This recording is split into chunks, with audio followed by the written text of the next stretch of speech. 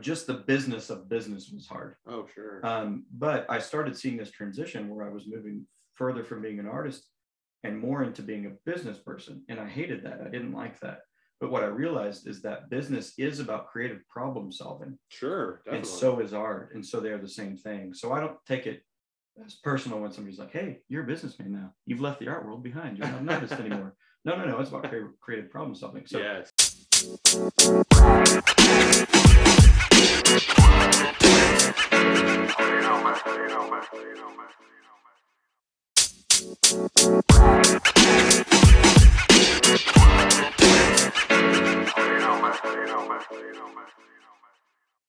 Welcome back to Knowledge Brews Supreme, the show that percolates your creativity.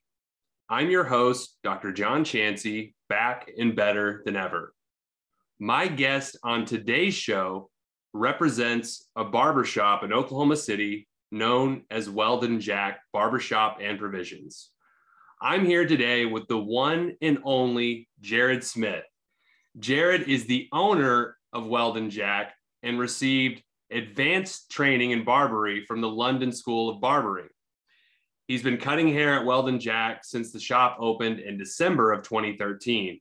And I can totally vouch for his skills because he has given me a fresh cut on more than one occasion. I actually stopped in a couple of weeks ago to get a touch up. I'm still very happy about it. My wife was very happy about it. So I can't say enough good things. So in addition, though, to owning and operating Weldon Jack, Jerrod is also the founder and director of an art collective known as The Society. Used to be pretty active here in Oklahoma City. So he's a very creative, artistic guy in a lot of different mediums. So I had to have him on. And we're actually breaking new ground here on the show because today, Jerrod is my first in-person live guest on Knowledge Brews Supreme. We are filming this together because turns out we're also neighbors. So welcome to the show. How are you doing today, Jerrod? Man, great. Thanks for having me. Yeah, 2 doors down. Go figure. And it took us this long to get here. Yeah. I tried to get over here and we finally made it happen. So here we are. Yeah, exactly. We were kind of circling each other like 2 junkyard dogs trying to figure out when we could make this happen. And the affection was there. Nobody peed on anyone. It was fine. Yeah, there we go. It happened. It worked out. I'm so thrilled you're here. So like I said, I think you're a really creative person in a number of different mediums.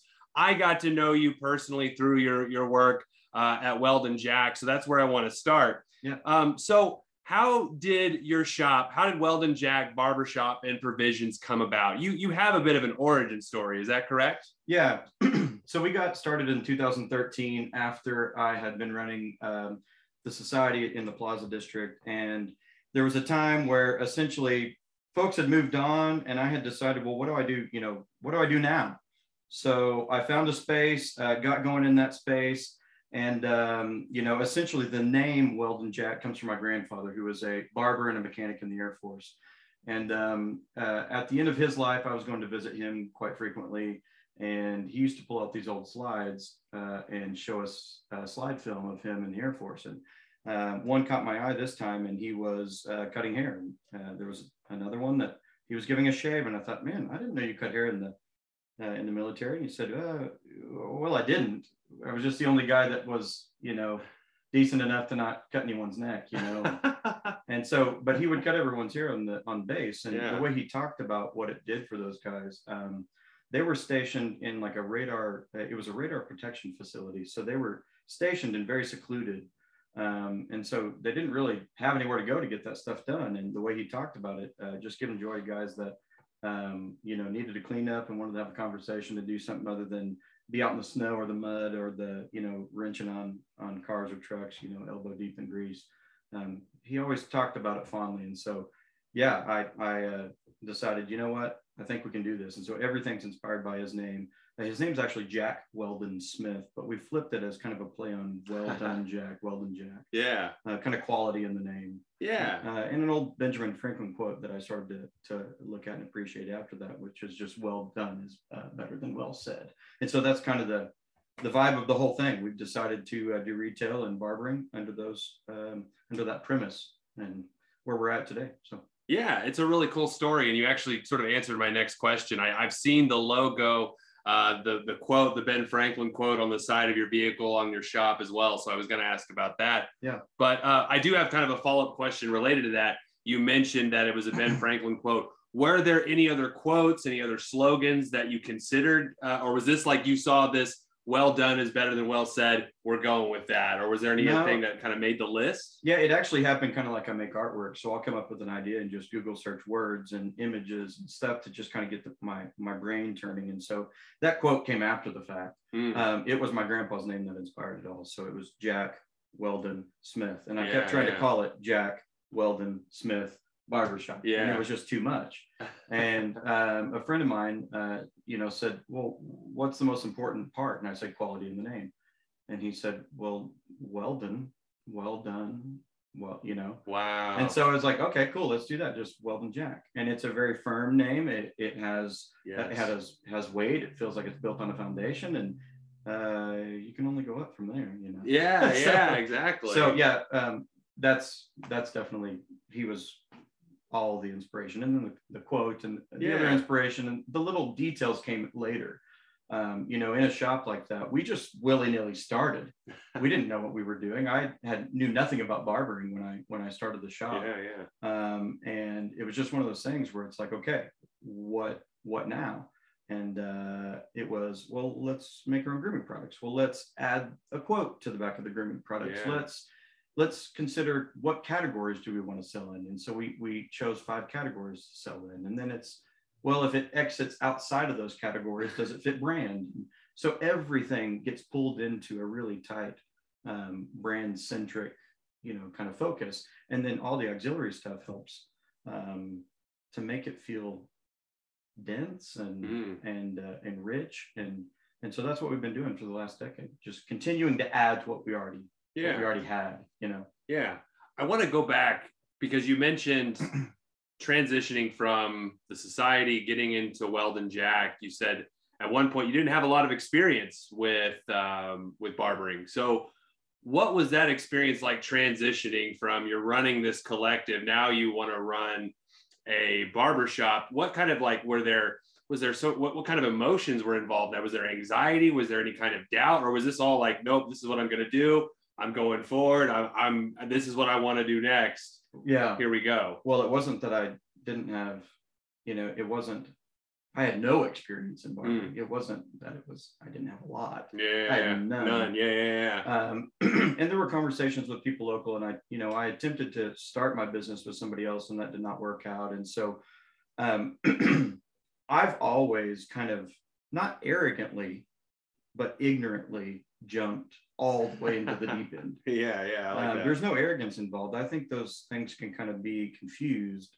Somebody might be on the outside looking in and say, well, that's kind of arrogant or flagrant or whatever you might say, but it wasn't arrogant. It was ignorant. I just jumped. And what I didn't realize is that there were going to be a lot of really hard lessons learned after that. Sure. And so, that's any small business though. But I never doubted what we were doing with the name, with what I wanted to do with my grandfather. I just didn't expect that it would do what it's done now. Oh, wow. Which is get me to the point to where I felt like I needed to start kind of leading from the front seat, and learn more about barbering, not only learn more, but practice barbering daily on the floor at my shop. So sure.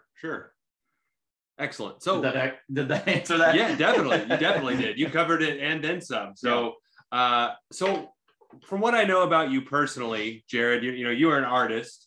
You have this art co-op at one point we're going to talk about later on. You work in a number of mediums, and you just mentioned at that time, when you're coming to the craft of barbery, you had no experience. So, I mean, even a decade of experience, maybe compared to other people, is still, relatively new to this craft. What was that moment? Was there just like a singular moment, kind of like an aha insight moment where you're like, all right, I'm going to do this? Or was it like over time? You mentioned these experiences with your grandpa, and all those things. Was it just a collection of experiences that kind of built up to this? Or was it one day you're like, all right, this is what I'm going to do? Maybe you said, maybe it was ignorantly, but obviously it landed you, where you are here today. So as far as cutting or as far as starting the shop?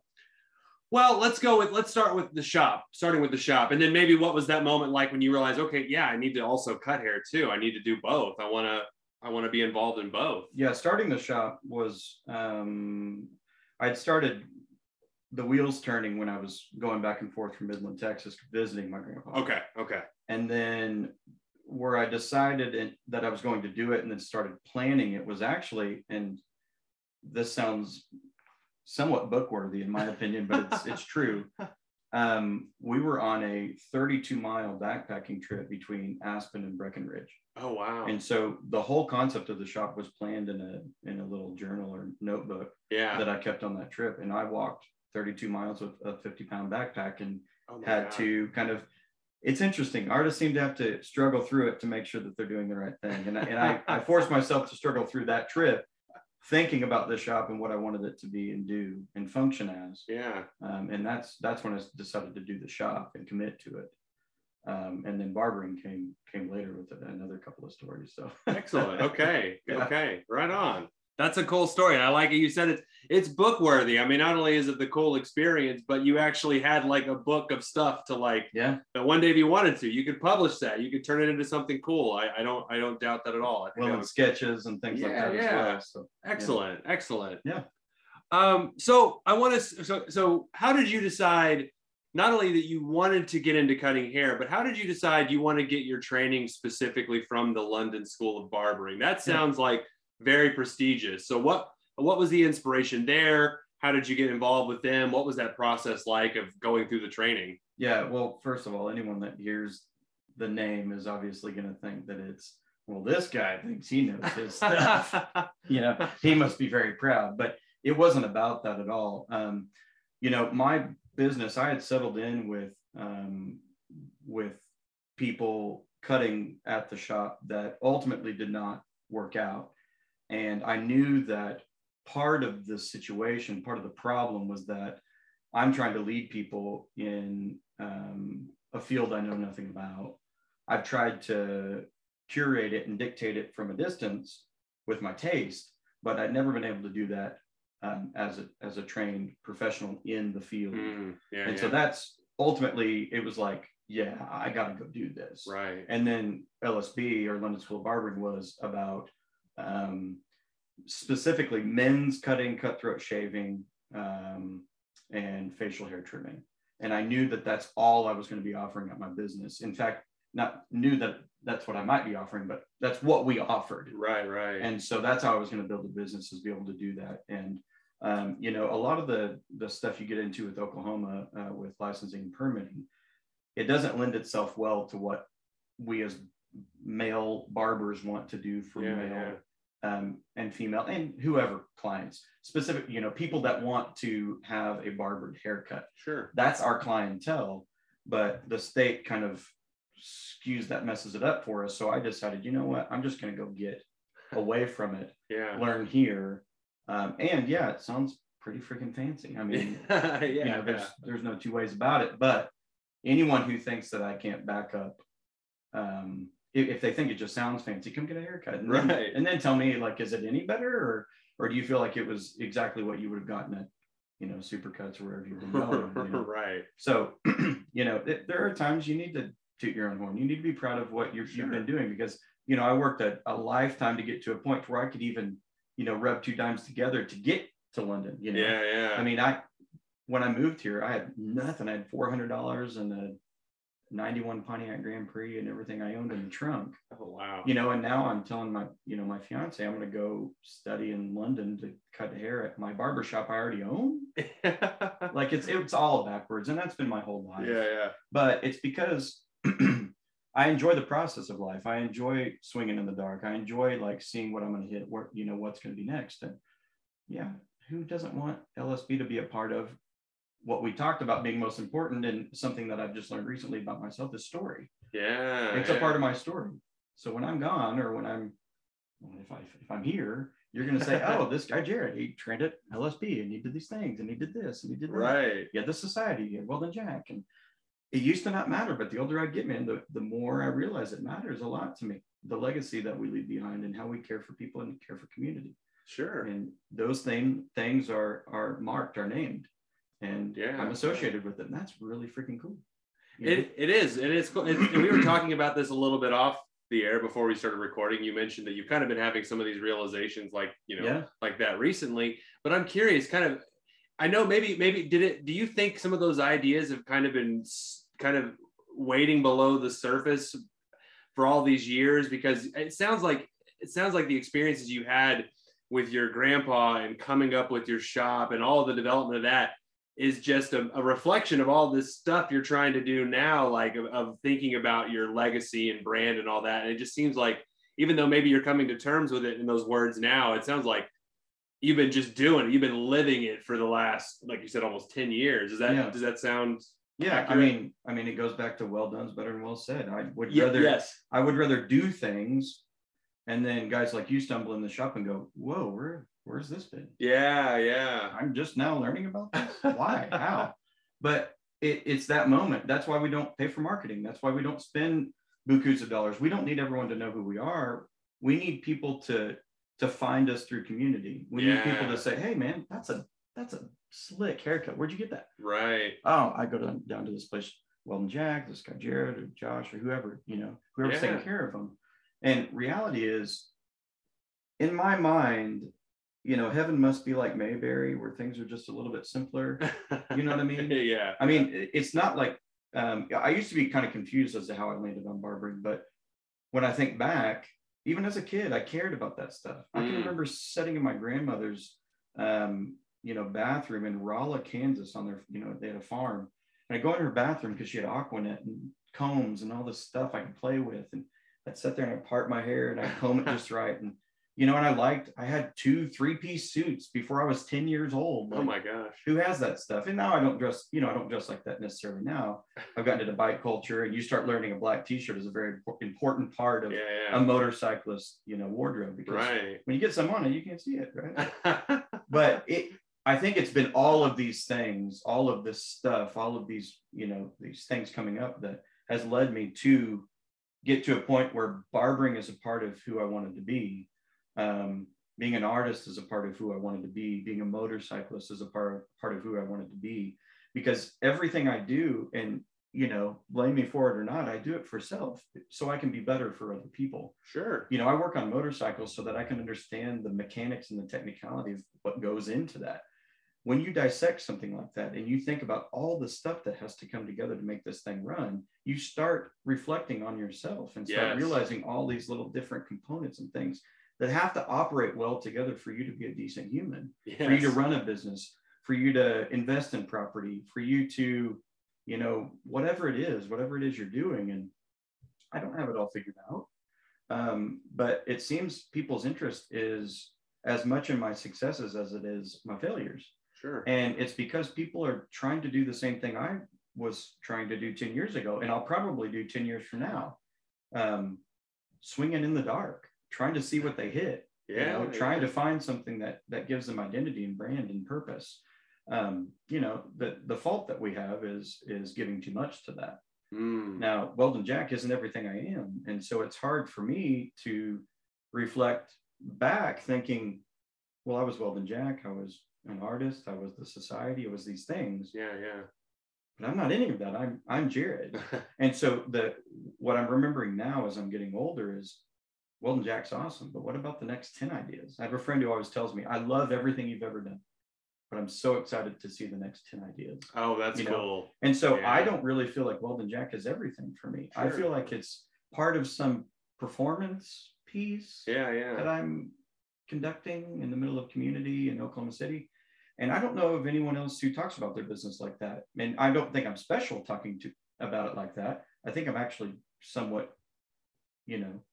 delusional or odd in talking about it like that. But I do feel like it's like a performance piece. You walk in every day and you perform with and for people. Oh yeah. And you give them a lot. And you receive what they give back. And whether it's in barbering or in art or in, the murals that I chaired up and down Western for Western Avenue, or any of the things I've done, it's not about any one person. It's not about me. It's about this community of people, like inspiring people to know that there's more. And even the reason we called the studio the society was because the society means a group of people coming together for common interest. Sure. Well, what does that mean? What's the common interest?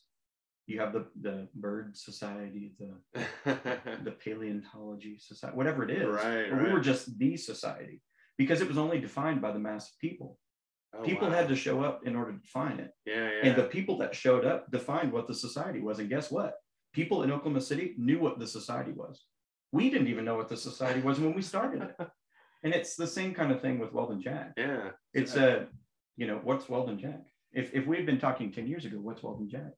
I don't know. I've never heard of that. But now you might say, oh, it's that little barbershop on West Avenue.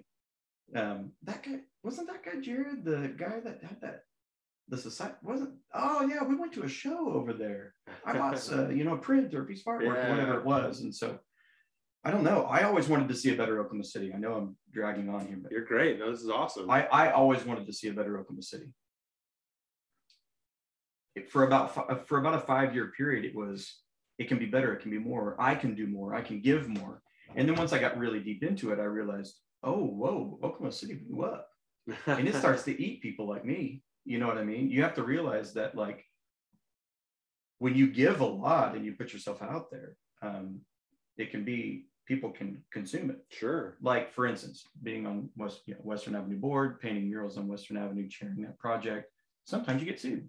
Yeah, you told me about that before. Yeah, I mean, whatever it is. But what I'm learning now is you can do just as much on the sideline, on the peripheral, without being so deeply injected into the heart or the center of the city, that I can go home and spend time on my back porch or in a hot tub or whatever I want to do, collecting and focusing myself on what's going to come after Weldon Jack, or what's going to be added to Weldon Jack, or how am I going to next serve community. For some reason, Oklahoma City is like this ex-girlfriend I can't quite get over. I keep trying to move on. I keep trying to move out. I keep trying to do something different. Yeah. My brother's in Washington State. My sister's here now, but moving to Tulsa. Previously was in Austin. My parents just moved from Utah back to Oklahoma. Oh, wow. I keep thinking, what am I doing here? But I think Oklahoma City is a place where people need to be inspired to see more, to know more, to do more. Yeah. I agree. So we keep stacking it up. Yeah. Keep seeing what happens. I think it's only going to get better if people work to help it get better. I don't think leaving and going somewhere else. I mean, kudos to those who want to leave, but those who stay, I think you got to make it the place you want it to be. And it's about value. I mean, it's about valuing yourself. It's about valuing your business. It's about sometimes creating barriers, because there are going to be people that say things, do things that are hurtful or whatever it is. It doesn't matter. That anywhere you go, stuff like that's going to happen. But, for me, and especially, whoever would be listening to this, if there are people that are thinking about, like, should I do that thing that pulls me out of the world I don't like, whether it be a corporate world or whether it be, because that's the easy one to say, like, I hate my corporate life. Or if it's just that, I'm a dog groomer and I hate that, whatever it is. Yeah. It doesn't take a lot to start something, to do something. I mean, Weldon Jack was literally written on the back of a napkin, and you hear that story a lot.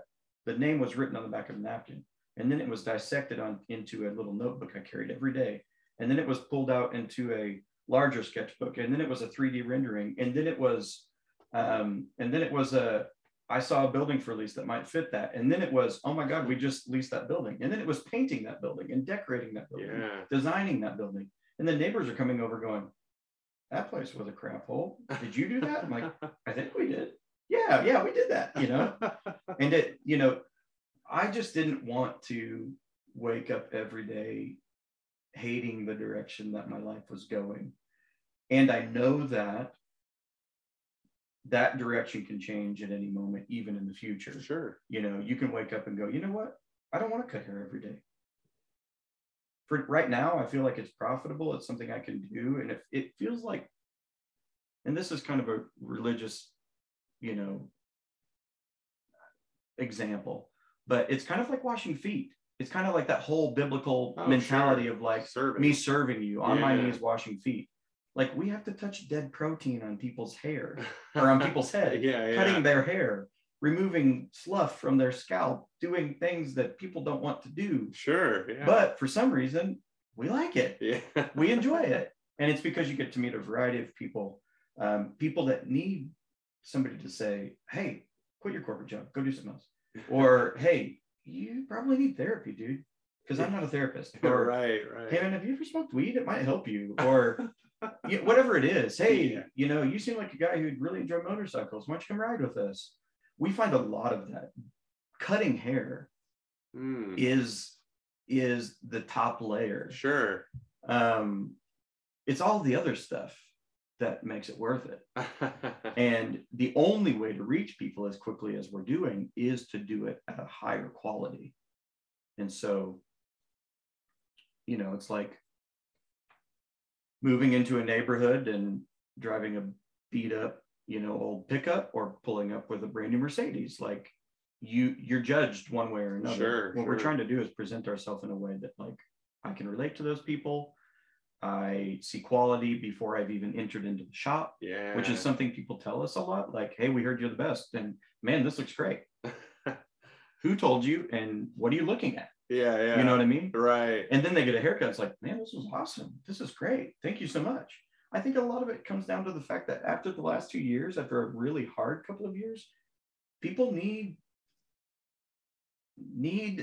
to be in the presence of somebody. Oh, certainly. And dare I say, be touched by somebody. Yeah. You know what I mean? That goes a long way. Like, think how many people are sitting at home during all of this who haven't been physically touched in months. Oh, right. They're probably going insane. Yeah. And you come in and sit down in the chair, and the first thing I do is, this might be off-putting to some, and they can tell me if it is, but most of the time I'll consult. But if I feel like somebody is not at ease, I'll just put my hands on both of their shoulders. Oh, sure. Yeah. And they just kind of slump into the chair, relax. Yeah. And then they go, okay, well, I was thinking about doing a 0.5 fade and have you clean up my beard, and that, Yeah. And before you know it, we're talking about where they came from, what they do, who they're dating, who they're not dating. Sure. And all those conversations lead into the, to stuff that changes us. Yeah. Our only job is to not judge anyone, to meet people exactly where they're at, and to be accepting of everyone. And I'll say, for our shop, there aren't a lot of shops that do as many women's cuts as we do in barbering, do as many cuts with the LGBTQ plus community. Oh, wow. In barbering, in helping people who have emailed us through our website about transitioning, cuts that help them feel more masculine or more whatever. It's interesting. We've got to reach people. I'm thinking of one individual right now who's, sophomore in high school, identified more as male, but still had she, her pronouns. Sure. But wanted a men's cut and got scrutinized everywhere she went. And her mom called me and was like, hey, could you do this cut? Like, we've been told no from everyone. Oh, my goodness. Hell yes, I can do that cut. Come on in. Yeah. And we're best buds. Same thing with the little boy I cut, 9 years old. His name's Parker. He, pretty high on the spectrum, brilliant. Reads at a level well beyond his years. But basic social skills, it's hard for him. Yeah. And so his mom calls, says, hey, can you cut my son's hair? Yeah, we can cut his hair. And then she tells me the story, and I'm like, yeah, still, it's okay. Yeah, the answer's still. And he comes in, and at the time we had a shipping container where we could, we could use specific types of clippers. We could turn the music off. We could dim lights. We could do whatever he needed. Sure. And now he's been a client for almost 3.5 years, and he comes in the shop with everyone. He's not secluded anymore, waving, hi, Dylan, hi, Josh, hi, Jerrod, hi, Josh. And like my little bud, brings me little placards and stuff he's written on, gave me his most important little car that he plays with and wants me to have it. I'm like, Parker, I can't have this. No, you have it. I want to give it to you. Wow. And his parents come in saying things like, okay, so we're planning Parker's birthday. We asked him who he wanted to have over. And he said, Mommy, Daddy, and Jerrod. He's got 2 sisters too. Wow. So stuff like that. Yeah. That's why you cut hair. Sure. It's the servitude. It's the showing up for people. It's the touch. It's the look good, feel good mentality. Oh yeah. You got to think about when we cut people's hair. weddings, funerals, job interviews, first day at work, sure, retirement, whatever it is, right? We're always a part of the celebration of people's life. Yeah. And that, jumps a broad bridge, but back to art. The idea of art is to celebrate people's living and their perspective, a different perspective. That's what art is about. It's about changing gears, changing perspective, seeing something in a way that other people haven't, and then trying to communicate that and show that to other people. They're the same.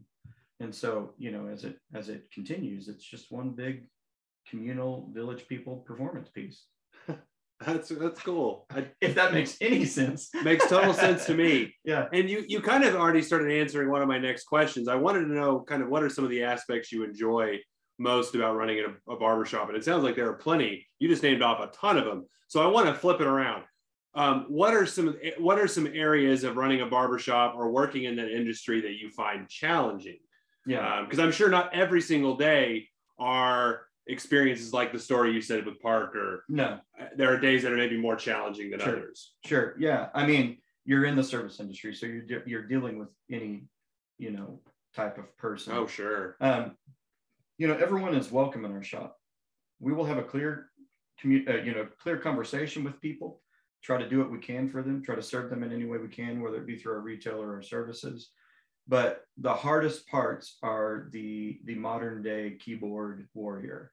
That hasn't been a problem in a long time, but when we first got going, I think what people don't understand is when you step into community and you're trying to start a new business, what you need is the community's support, not the community's neglect. It's not I messed up, so tie me to the whipping post. It's I messed up, so as another community member, what do you do for a living and how can you help me get better at this? Yeah. I think was one of the hardest parts early on. Also, just the simplicities of business, taxes. It's a simple thing, but it's not. It's a difficult thing. We set in tax meetings, tax get-togethers from the city, like trying to talk about okay, if you're in the state of Oklahoma and you're going to do this type of business and serve these kinds of people, this and this and this and this and this is what you have to do. Well, say that to a creative mind and try to, help me understand it, because it's going to be a long process. Sure. I hope you packed a lunch, right? So it's one of those things where it's, just the business of business was hard. Oh, sure. But I started seeing this transition where I was moving further from being an artist and more into being a business person. And I hated that. I didn't like that. But what I realized is that business is about creative problem solving. Sure, definitely. And so is art. And so they're the same thing. So I don't take it as personal when somebody's like, hey, you're a businessman now. You've left the art world behind. You're not an artist anymore. No. It's about creative problem solving. So, yes, man, two biggest things were definitely getting on board with proper tax payments, simple business things, point of sale systems, things like that. And then keyboard warriors who were not understanding about how hard it is to start a small business in a place like Oklahoma when you do something like cut men's hair. Oh, definitely. Definitely. So, but that's changed a lot. And now the hardest thing is finding time to do anything else but cut hair. Oh, geez, I bet. We cut 9 hours a day. We each take 17 services times 5 days a week. Wow. We're closed Sunday and Monday. So now the hardest thing is actually physically running the marathon. Yeah, sure. So I can attest to that. There are times where I've had to scroll through your calendar a couple times when trying to get a haircut. I'm thinking, I can get one, this day. And it's like, nope, he's booked up for 2 weeks. I got to wait 2 weeks. Not a big deal. But I'm like, you can tell. Yeah. You can really tell just by that. Like, well, and, just a simple comment is if the states, including the state of Oklahoma, were easier about permitting, we could then go train people to be like me. Because my training was a simplified version of what you would receive here, only because we omitted the female part of cutting. Oh, wow. So if I could just train people to do men's cutting, we do it, we could be bringing up other Jerrod, so I don't have to work so hard or work as much. What I mean? And when I say as much, I mean less than 60 to 70 hours a week. We're not talking about anything like, well, if I could just take off on on a Tuesday and go, grab the boat and go out on Hefner. That's not what we're talking about. What we're talking about is like getting it down to a practical work day, so that I can enjoy my family and friends and allow for somebody else to come in and profit off the business we do. Sure. We say no a lot. We would like to say yes a lot more. Wow. And that means bringing on new barbers. That means bringing on new people. And part of what we fight is the state. And that, some of my hope in the future is to get on to some of that and kind of figure out how I can serve, like we've talked about, community in that way. Because I think there are a lot of people that could be cutting hair for a living and making a really great living. Wow. But the state actually ties them down. Interesting. Does not help them in any way. In fact, fought me pretty hard, to the point to where, attorneys were important. Yikes. So yeah, but it's just one of those things. I think what you focus on is what we have now, what we want to do in the future, and how we get there. And sometimes the shorter, bumpier road is easier. There's always repercussions any path you take. So. Sure. Well, what I want to know also, and you may have kind of touched on this a little bit in your previous answer, but you've been working in this industry, men's barbering now, for close to around a decade. What do you think is the biggest misconception the general public has about a men's barbershop? Because you said you had kind of some pushback. You had some people that were, I don't know, you called them keyboard warriors. I'm not sure. Were there people out there just who didn't want this thing to happen? And I'll clarify something really quick. I actually ran the shop for a little bit before I was a barber. Okay. So that was before I cut hair. Oh, wow. I could not be an example on the floor of our barbershop at that point. Sure. So I was leaving it to the talent of other people. Okay. And it wasn't what we needed. And that's where the keyboard warriors came from. Yeah. So, but at this point, when I'm the one cutting hair, that changes things, because I'm going to hold myself to a higher standard than anyone in that shop. And interestingly enough, I'm the greenest barber in my shop. I've been cutting for less time than any barber in my shop. Wow. But what is different is that we brought back really great fundamentals from the school I went to help spread that inside of our business. And because of that, the guys that work with me respect me. Everyone thinks that if a guy's been cutting hair for 20 years, he's a better barber than the guy who's been cutting for 1 year. And I would say that most people that have been cutting hair for 20 years, and this is a bold statement and people might criticize for it, but people who might have been cutting for 20 years in Oklahoma wouldn't stand a chance against a guy who's been cutting 6 months in a place where they specifically train to do what we do for a living, which is men's cutting, cutthroat shaving, and facial hair trimming. You're better when you focus. You're not better when you can do all things decent. Interesting. So we've simplified everything. We only have a few services. We only have a few ways. I can tell you how to cut hair in 32 steps. It's somewhat mechanical until you get to the point where we were talking even on your last cut, where you're coming up with solutions, creative problem solving. Sure. And so, yeah, I mean, it keeps going. I'm going to have to take a piss. Okay. No worries. Go for it. It's the first door on the right. But we were in good, so I was trying to hold on. I'm babbling a little bit. You're good, man. I like these. That's what we do. You're cool. You're all good. I can just cut out any bit of any dead time. I think you should just leave. Hey, I've got to take a piss. I'll put that as the little opener quote I use.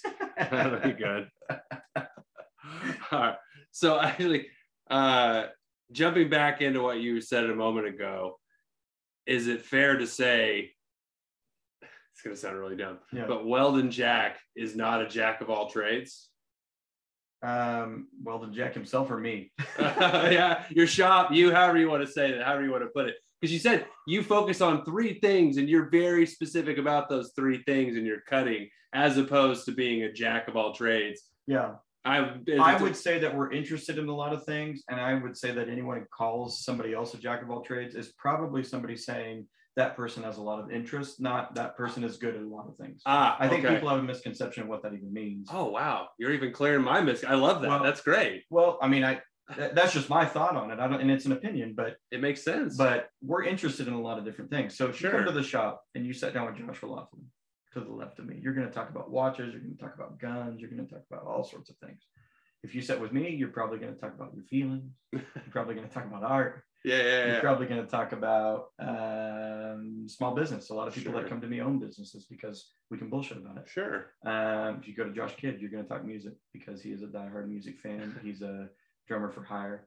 If you talk about Dylan, our young guy, or you talk with Dylan, he was a gamer. He likes more modern music. He's a younger guy, and he's got that clientele.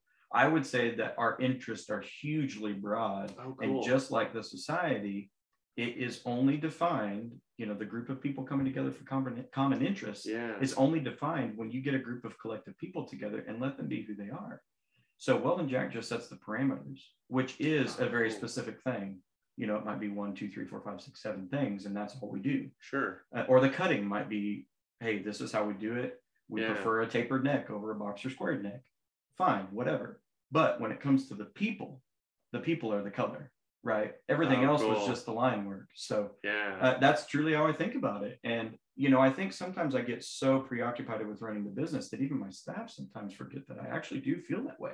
And then we have a get together or a hangout or a Christmas party or something. And they realize, oh man, this guy cares a lot. And my only fault has ever been caring too much, for sure. But it's interesting. It's interesting that the color is the people, I like that. I don't know. Anyway. Yeah, I dig that. Okay, so besides cutting hair at your shop at Weldon Jack, you kind of touched on this a little bit. You talked about the business aspects, and that's an element or an area for creativity. But are there other opportunities in the shop where you can flex your creativity, where you get to really be creative, I suppose, as an individual? Where do you feel like in the shop does that bring out your most kind of your creative side? So my title for tax purposes is owner, but when I'm at the shop, I'm barber, but I'm also the buyer for our business. So I do all the purchasing for all of our retail. Now, when we were at our old location, we had about 1,000 square foot of retail. Our new location, we have a bit less, but our new temporary location, we have a bit less. I should clarify. But the building we purchased that we're moving into, we'll have 2,000 square foot of retail. Oh, wow. And so my job is also to buy for the shop. And it could be anything from watches, leather goods, boots, apparel. Where I get to flex the creative muscle is I do a lot of the design work for apparel. Nice. I do, on off days, I'll go up and, situate, rearrange the store so that as you walk into it, it tells you where to go. I mean, I think that's a really important part of me coming from art and into retail and barbering. Is I can herd people where I need them to go or how they need to flow through the shop to experience it like we want you to experience it. Even in a temporary space, we've done that somewhat. And so I get to flex there. And then with our new building that we've purchased, I'm doing all the design work for that and actually GCing the project. So you have GC, you have this, you have architectural design, you have interior design, you have apparel design, you have purchasing. I get to flex plenty. What I need to do is start grabbing people to take on some of those things so that I actually get to flex less. And then really focus, like we talked about with haircutting, focus on just what we're good at, what we know.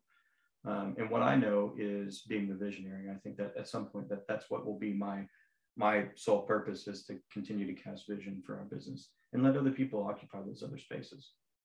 So get to a point where you can kind of delegate some of those. And cut when I want, do what I want to do. But also serve clients that have been coming to me for a long time. It's not on lost years here that when a client comes into our shop, like I have one client I can think of specifically that pays our electric bill, that pays, there's a client that might pay my gas bill at home. Like I can think of the value of value of what they bring to our business. And I don't take that lightly. None of my staff does. And so, we're there to serve those people. We don't take it for granted. Definitely. So I want to switch gears and talk about, some of your work. You've mentioned with the society, it was an art collective that you were running here in Oklahoma City. So what I want to know is kind of, how did that collective come to be? And also, how was that sort of the transition into your current shop, Weldon Jack? So, those two things are, even though they're two different mediums, one is, you have a collective, the other is, it's a place to cut hair. But how are those places, or how are those two different ventures artistically, creatively, how are they related? Yeah, I think that started for me when I was at UCO in Edmond, and was in their art program, and I took a painting class there, and we had a studio space you could come into day or night. And so I found a lot of really safe space in there. I could go in there and I could, listen to music with headphones, or if somebody else is in there, talk about music with them, what they might be listening to out loud. And I worked hours. I can remember, maybe 2 out of 5 days, school days, staying all night at the studio. And I missed that. And so we started the society because we wanted to be able to bring artists and people together who missed that feeling, who missed that conversation, who missed, like, rubbing elbows, bumping knuckles with people who were like them. And I know that's kind of been one thing that's been hard with COVID, especially with people like me. Sure. You suffer through that stuff. I'm equally outgoing as I am introverted, but I always need to bump into people that are somewhat like me in order to keep that creative flame burning. Yeah. And so the society was that. It was getting a group of people to come together to pay money into a space to foot the net, and then to host shows and events and host artists that have never maybe had a gallery show before. A band that's coming through town who is, surviving off ramen noodles and, bottled water, trying to go from town to town and make it. We might set up a show with them and, sell tickets and give them everything. Yeah. We weren't making any money then. And,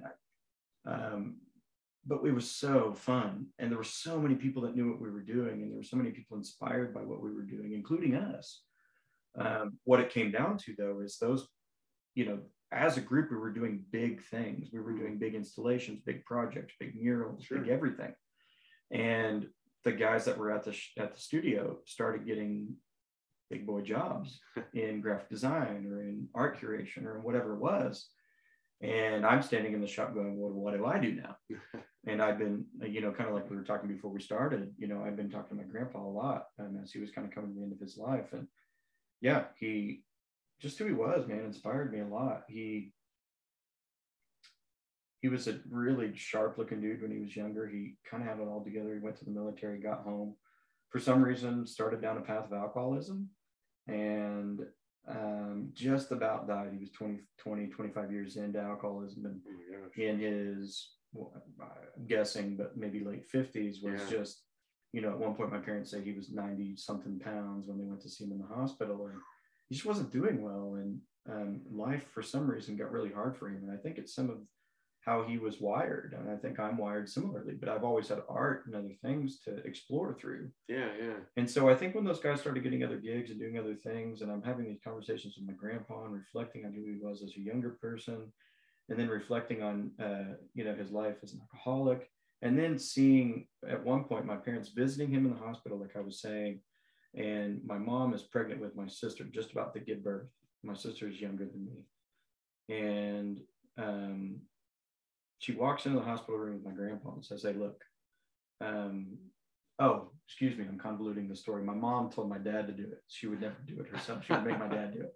Said, hey, you need to go back in and tell him, hey, we're pregnant with another girl. I want her to grow up with a grandpa." So my dad walks back in and says, "Dad, look, we're pregnant. My wife's pregnant. We're gonna have a little girl. You got to get your stuff together." And he quit cold turkey drinking, smoking it all. Oh my God. And never smoked again, and lived a really happy, healthy life. And all I remember, so that would have been when I was maybe 2, I'm guessing, but 2. all I remember though is a grandpa who West Texas grandpa, every time you walked into his house, hey, what are you doing, man? Get in here, give me a hug, and it's, how can you not be inspired by that? And then seeing old film and footage of where I actually saw an artistic eye through his photographs that he took in Iceland when he was stationed with the military. Oh, wow. And I'm thinking that was not the only missing thing for him, was that he didn't have a way to explore all of that. Yeah. But then I'm inspired by his photographs as an artist. So I took the photographs, I take all of these things that were happening, guys moving on, my grandpa, having the life he had, getting closer to passing, and just slammed it all together. And it's the shop. Wow. It's the only thing I know to do. I told my fiance when it's gotten hard, I'll just go work somewhere else. I'll go work at Home Depot. People ask me if I work there every time I go in there anyway. Must be the beard or something. I don't know. You're just an orange vest away. Always, man. Hey, do you work here? No, I don't work here. I told her, when things get hard, there are times I just want to go work at Home Depot. She's like, you'll never do that. I'm like, what do you mean I'll never do that? I might. Well, but that's just not who you are, and that, and you start thinking about it, and you're like, yeah, I could go to that job and I could make enough money to live on. It's not about money. Right. It's about the stimulation. It's about the creative satisfaction that comes from chasing rabbits down some of the darkest holes you could ever go down. And that's how I've always lived my life. Nobody is telling me how to do it. I'm just chasing some rabbit. I'm as ADHD as it comes. You see something, you go after it, And yeah. When I saw barbering works, let's do it. When I saw art works, let's do it. When I saw whatever, Yeah. So kind of some of it. I dig that. Cool. So we're kind of starting to wrap things up here. I got a few more questions for you. One question I really like to ask people, pretty much everybody who comes on my show, because I'm extremely interested in this answer, but as an artist in any medium, so it could be, it could be your current shop, could be the stuff you're doing with your collective, any of that, murals, whatever. When do you feel the most creative? Like, there's so many points that, like, there's like the beginning, the middle, the end of a creative project. Is there any one moment that you feel like I am the most like locked in, creative, or a certain aspect of a project, or any way you want to go with that? For me, creativity is, or for me, making something, sure, is like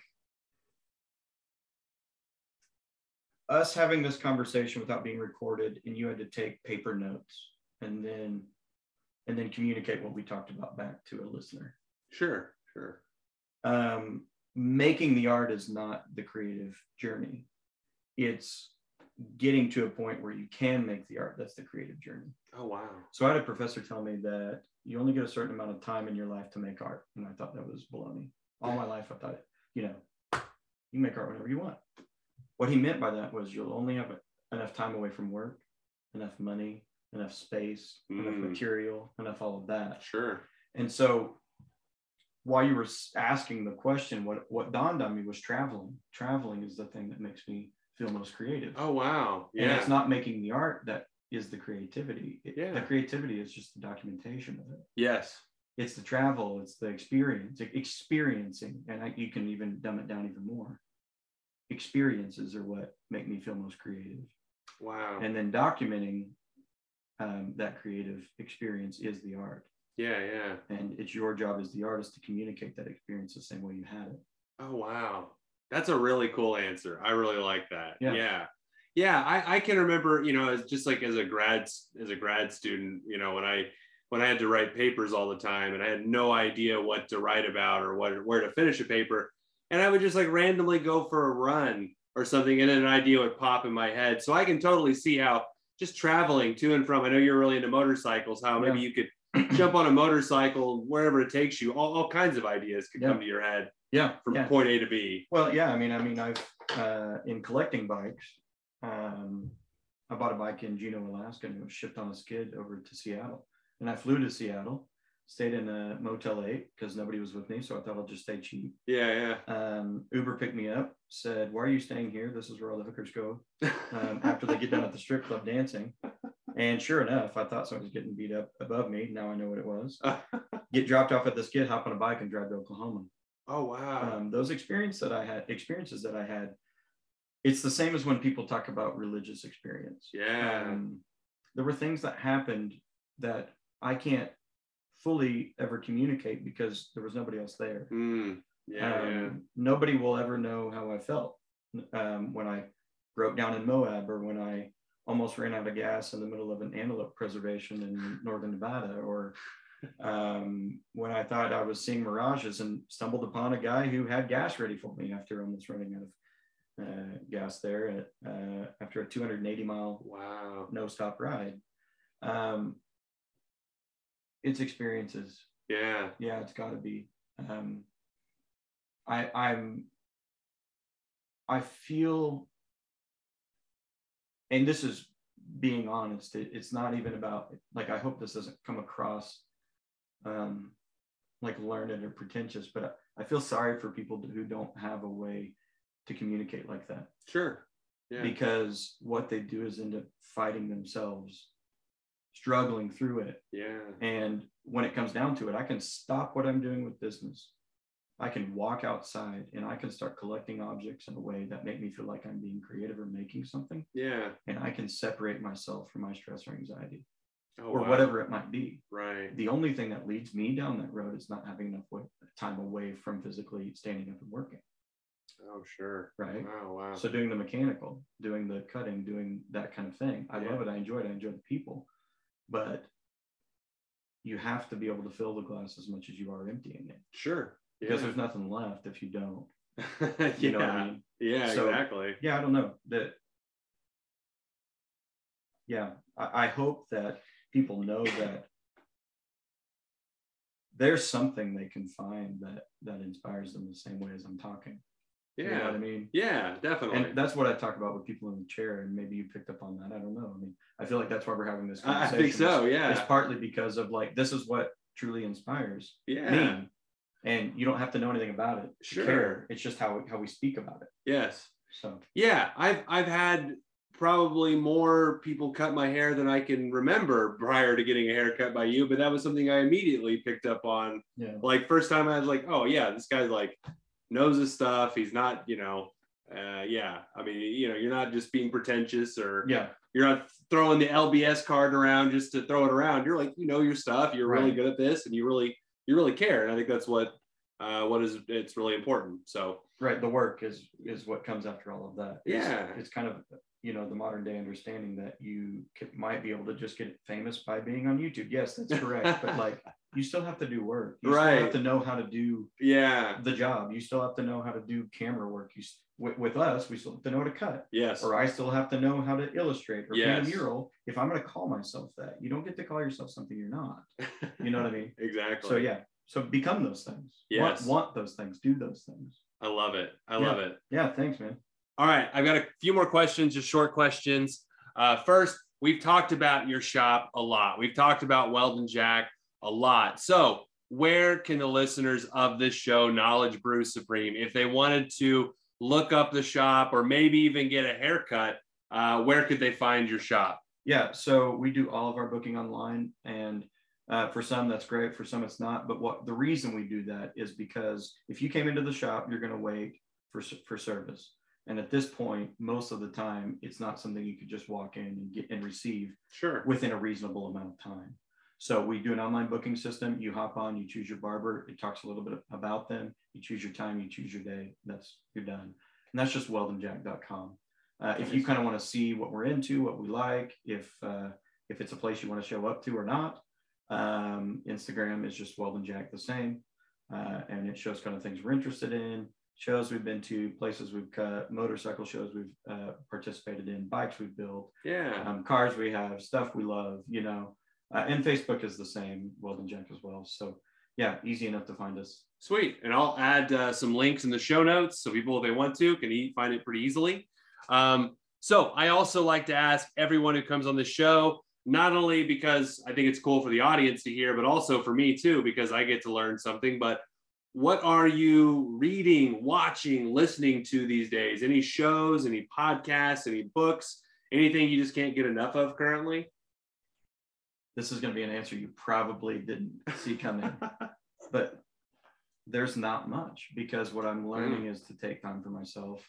Oh, wow. I think I've been really good at filling my time with stuff. Yeah. And Easy to do. shows. And a person like me loves nature as much as they love Central Park or, New York City. Yeah. Busy and secluded. I need both. Oh, but when you're right in the middle all the time, it's much harder. Sure. And so what I've been doing lately is spending more time for myself in quiet. I get up about 6:30 every morning.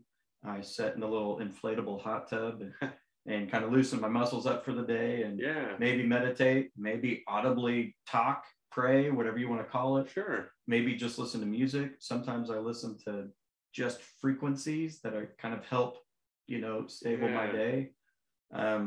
So right now it's about me, and that. I dig it.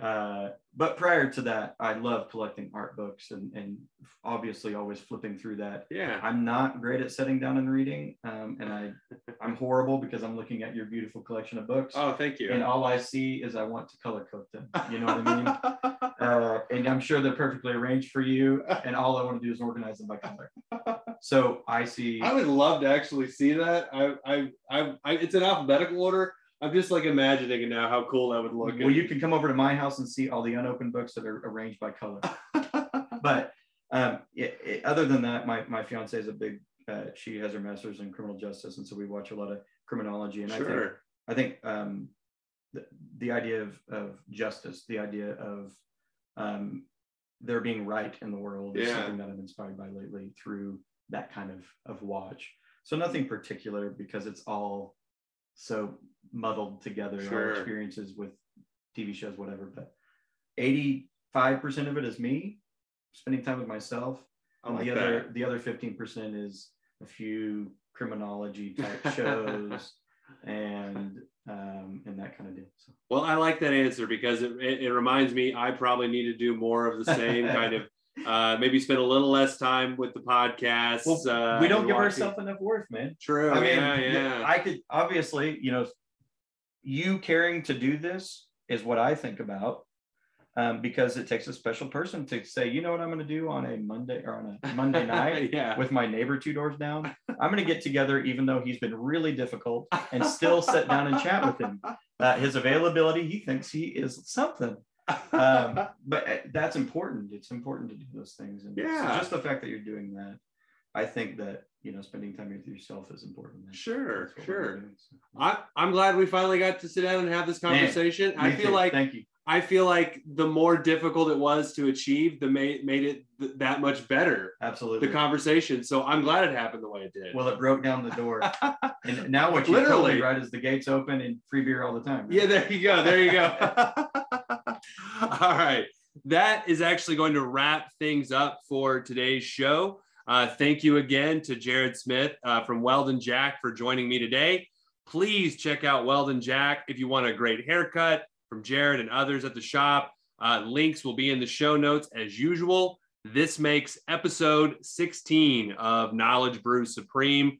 I am your host, Dr. John Chansey, and my goal is to reach 100 episodes. I'm only 84 away. I'm getting there slowly but surely. Thank you for listening today. Please share, subscribe, and review. Be good and be safe.